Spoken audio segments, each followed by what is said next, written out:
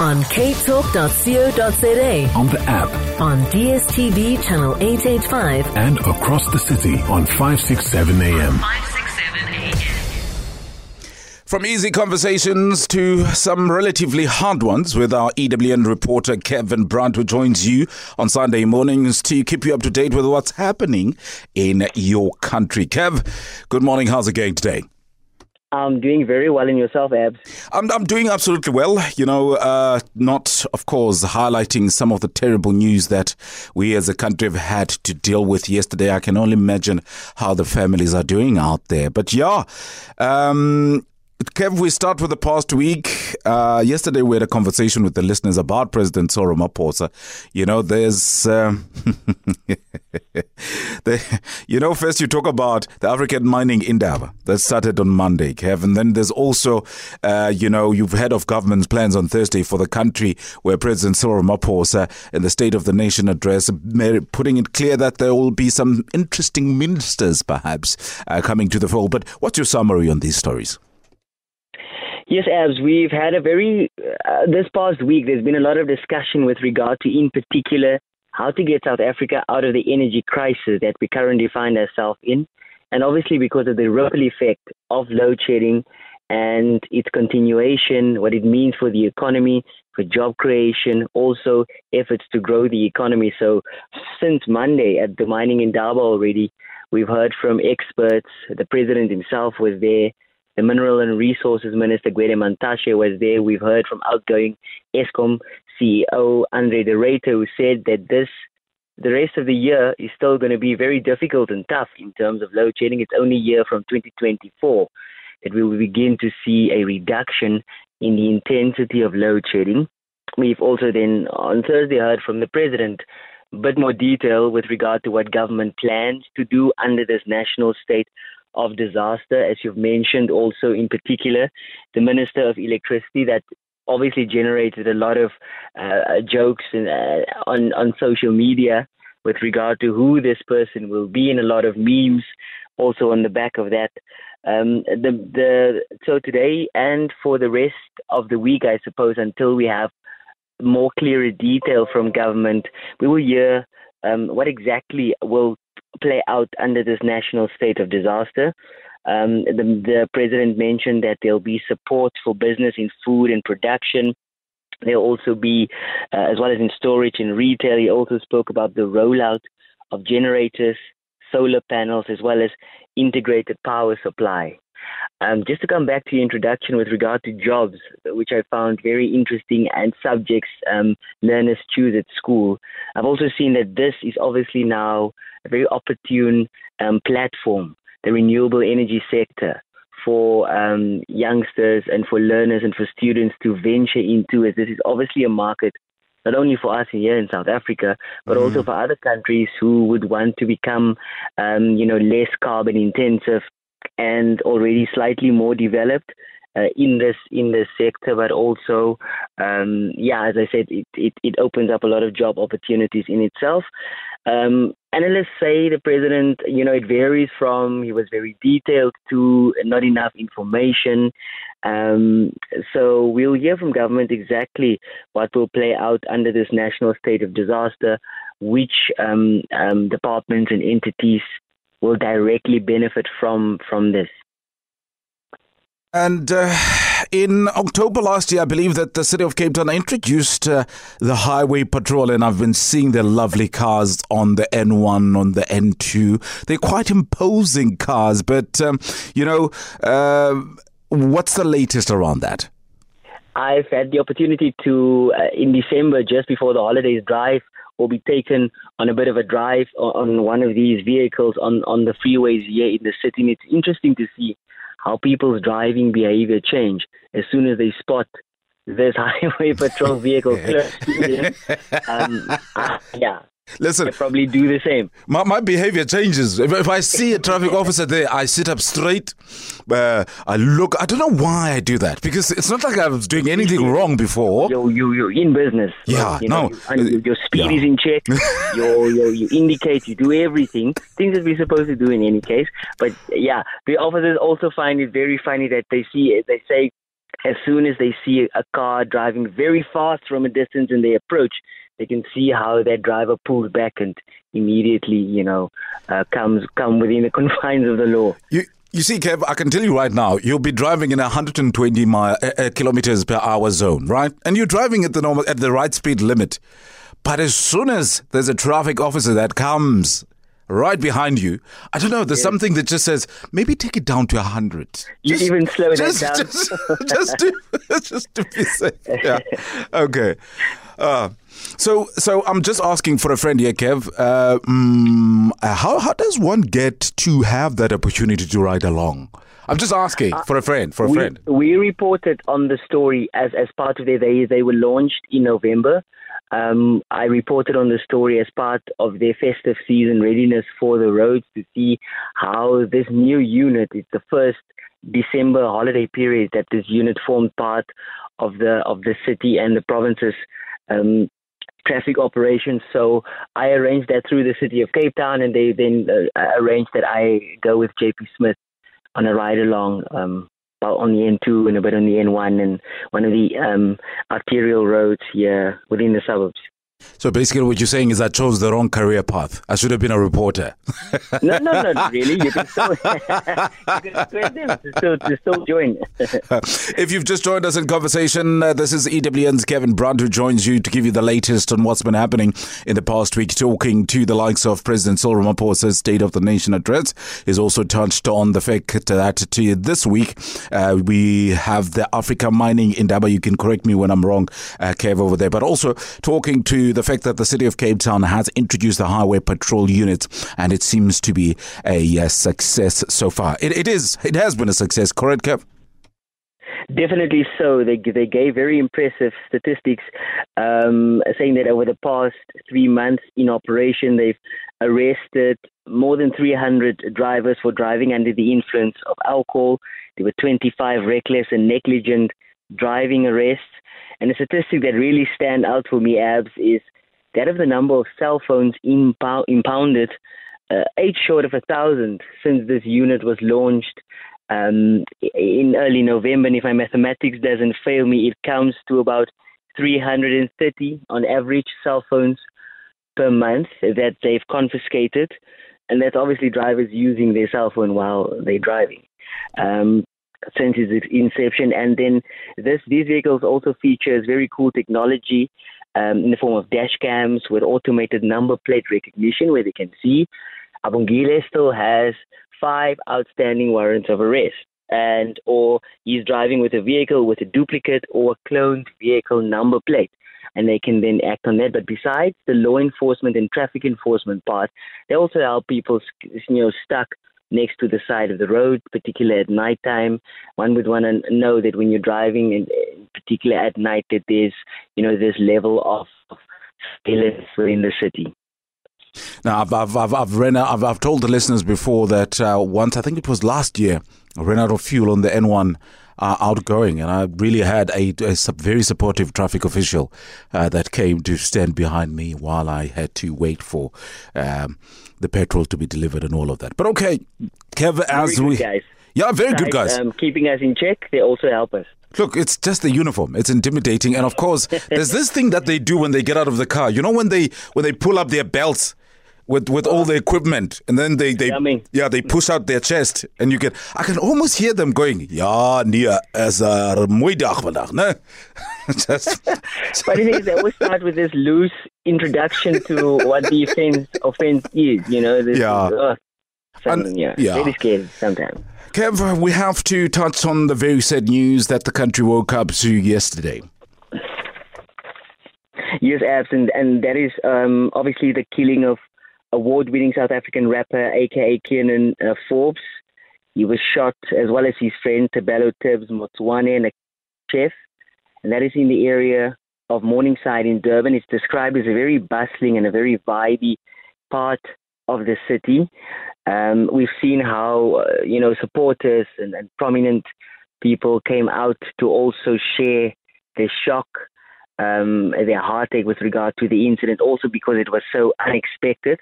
And there's also been a very short video clip that I've seen on social media, Abs, that shows the very last few seconds obviously, and it actually shows how the gunman comes up to him very close range and shoots him from behind, and how he collapses. Now, the police have launched a manhunt for the two gunmen who, according to the detectives, as I've said, walked up to them and then they fled the scene. Here's police spokesperson Robert Chunda from KZN that has a bit more about their operations. Both victims were declared dead at the scene. The motive of the shooting is unknown at this stage, and police investigations are ongoing. Police are pleading with anyone who may have information which can assist in the investigation and lead to the apprehension of the suspects to contact the nearest police or call our Crime Stop number. Yeah, Kev. Truly sad, and I think it also opens up, besides this very tragic incident of late Friday evening, it opens up the issue of crime in general in South Africa, the easy access that criminals have to illicit guns, what government is doing about it, and where does it leave the citizen who basically really don't have any defense against such operations. I was thinking to myself now, where is our minister, police minister, where he is at the current moment, because this is usually his scene. And I think, when we were chatting with a friend of mine yesterday, we could easily map up what he's going to do if he shows up there. Because first of all, he's got, he'll come with his entourage. Of course, they'll walk the street and there'll be quite a lot of media hoo-ha. He will then get on a podium and he will promise Durban and the whole country that he will not rest, or the police force will not rest, until these criminals are apprehended. What will then happen after that is one or two individuals that maybe have nothing to do with the case will be arrested and paraded in front of the media. And once that's done, we'll have another murder in South Africa. We forget about that one and we move on. Did I maybe summarize that correct? I don't know. It's just my thoughts. Definitely, and it also shows puts at question is what level of intelligence gathering do we have? How can we go and investigative prowess do our detectives to then be able to follow up and be able to pin down the exact gunmen and to be able to arrest them? Will that even happen? As we've seen in the past, because this is a very similar case but the killing of Charles Kanye, the detective here in Bishop Lavis, very similar style, where a gunman walked up, he was in his car, shot him through the window, ran away. We still don't know who that person is. We talk of Senzo Meyiwa. Promises. We're still here. So. How many years later? Yeah, Kev, I think we're talking over each other here. Kev, thank you so very much for joining us this morning. But before I let you go, maybe is there anything else from your side that you'd like us to know? Just very shortly, it's with regard to the earthquake that hit Syria and Turkey earlier this week. Very tragic, Abs. There's just the International Federation of the Red Cross that says that the affected area is the size of France, and it also interestingly bring into question, and I've seen some scientists talk about the predictability of such earthquakes. Where is science that it is not able to detect specifically with regard to a place, a time, and the intensity of such an earthquake? And I've seen some scientists question where what role science can maybe play in the future, if any, to be able to at least detect before the time when such an earthquake is set to strike. The world that we're living in, crime, earthquakes, it's all coming in from every side. But nonetheless, we continue to live on. Kevin Brunt, thank you so very much for joining us in conversation. Have a lovely day further, sir. Fantastic day, Abs. Thank you so much. Thank you so very much. EWN reporter Kevin Brunt joining you, giving you the latest coming out of the country. Follow Cape Talk on Twitter @CapeTalk. And if you are on Twitter, I'm sure you'll find Katie McDonald there. Katie, a very good morning. How are you? What? I'm fine. Listen, social media detox. So, don't be looking for me on Twitter at the moment. I'm trying to sort of, better my mental health. Yeah. I've learnt a long time ago. Twitter is not a space to play around in. Twitter for me is a space where I just sit and I watch. I don't say anything. I just sit and watch, because when they come for you, Yes, exactly. And, it's just every now and then I get, and I know that I'm not alone in this, just so overwrought by some of the things that are put out there. And it's like, no, life's stressful enough. Do you need to stress yourself more? So, yes, I'm not going to go on because I'll keep going, Abs. I'll keep going. Talking about stresses, Katie, we've seen quite some concerning images in New Zealand where people are buying bags of sand in numbers because Cyclone Gabrielle is heading for New Zealand. Yeah, she is indeed. In fact, she's already sort of started to hit, and Tropical Cyclone Gabrielle. And, she she hit Norfolk Island. That's actually in Australian territory, north of New Zealand. They have had affected the island to some extent, but they've missed the worst of the winds, thankfully. And now it's hitting New Zealand, and it's just, it's devastating. I mean, what can one say? Because they've also, 2 weeks ago, they had those terrible floods, and people are still not back in their homes, and places are kind of, the roads are soggy. The whole area that North Island is flood affected. So now they've got this, cyclone, ex-cyclone, because she has been downgraded, moving towards the North Island. They've got emergency personnel and systems up. They're telling residents to get supplies for at least 3 days in case they become trapped at home. Sandbags, as you mentioned, they're being distributed over certain areas. Evacuation shelters set up. And Air New Zealand's actually cancelled some of its domestic flights from Monday. Sorry, yes, today's Sunday, isn't it? A bit brain fog. So they're basically bracing themselves for what they call, the trifecta of heavy rain, strong winds, storm surges. It's going to affect electricity and other such things. So lots of thoughts with those in New Zealand, and just the hope that they can manage to limit the damage. But not a nice situation. Yeah, and I believe that, like many other countries, Australia has sent out, some supportive structures or supportive individuals out to, countries like Turkey. Well, exactly. So Australia sent aid or sending aid to Turkey and Syria. We've got quite a large Turkish population here. There are over 300,000 people of Turkish descent in Melbourne alone. Very sadly, there are 2 confirmed deaths, and one person still has to be identified, of Australians in Turkey. There are quite a few Australians there that have been affected by it. But the Turkish community and Australians, but the Turkish community have come together. They've got volunteers. They're filling shipping containers with tents, blankets, sleeping bags. The Australian government is sending aid. I think they've said $10 million to both Turkey and Syria. That will be reassessed. They've also sent emergency crews, specialist firefighters and emergency personnel to help with the search and rescue and with the aftermath as well. So, these events, they do affect us across the world.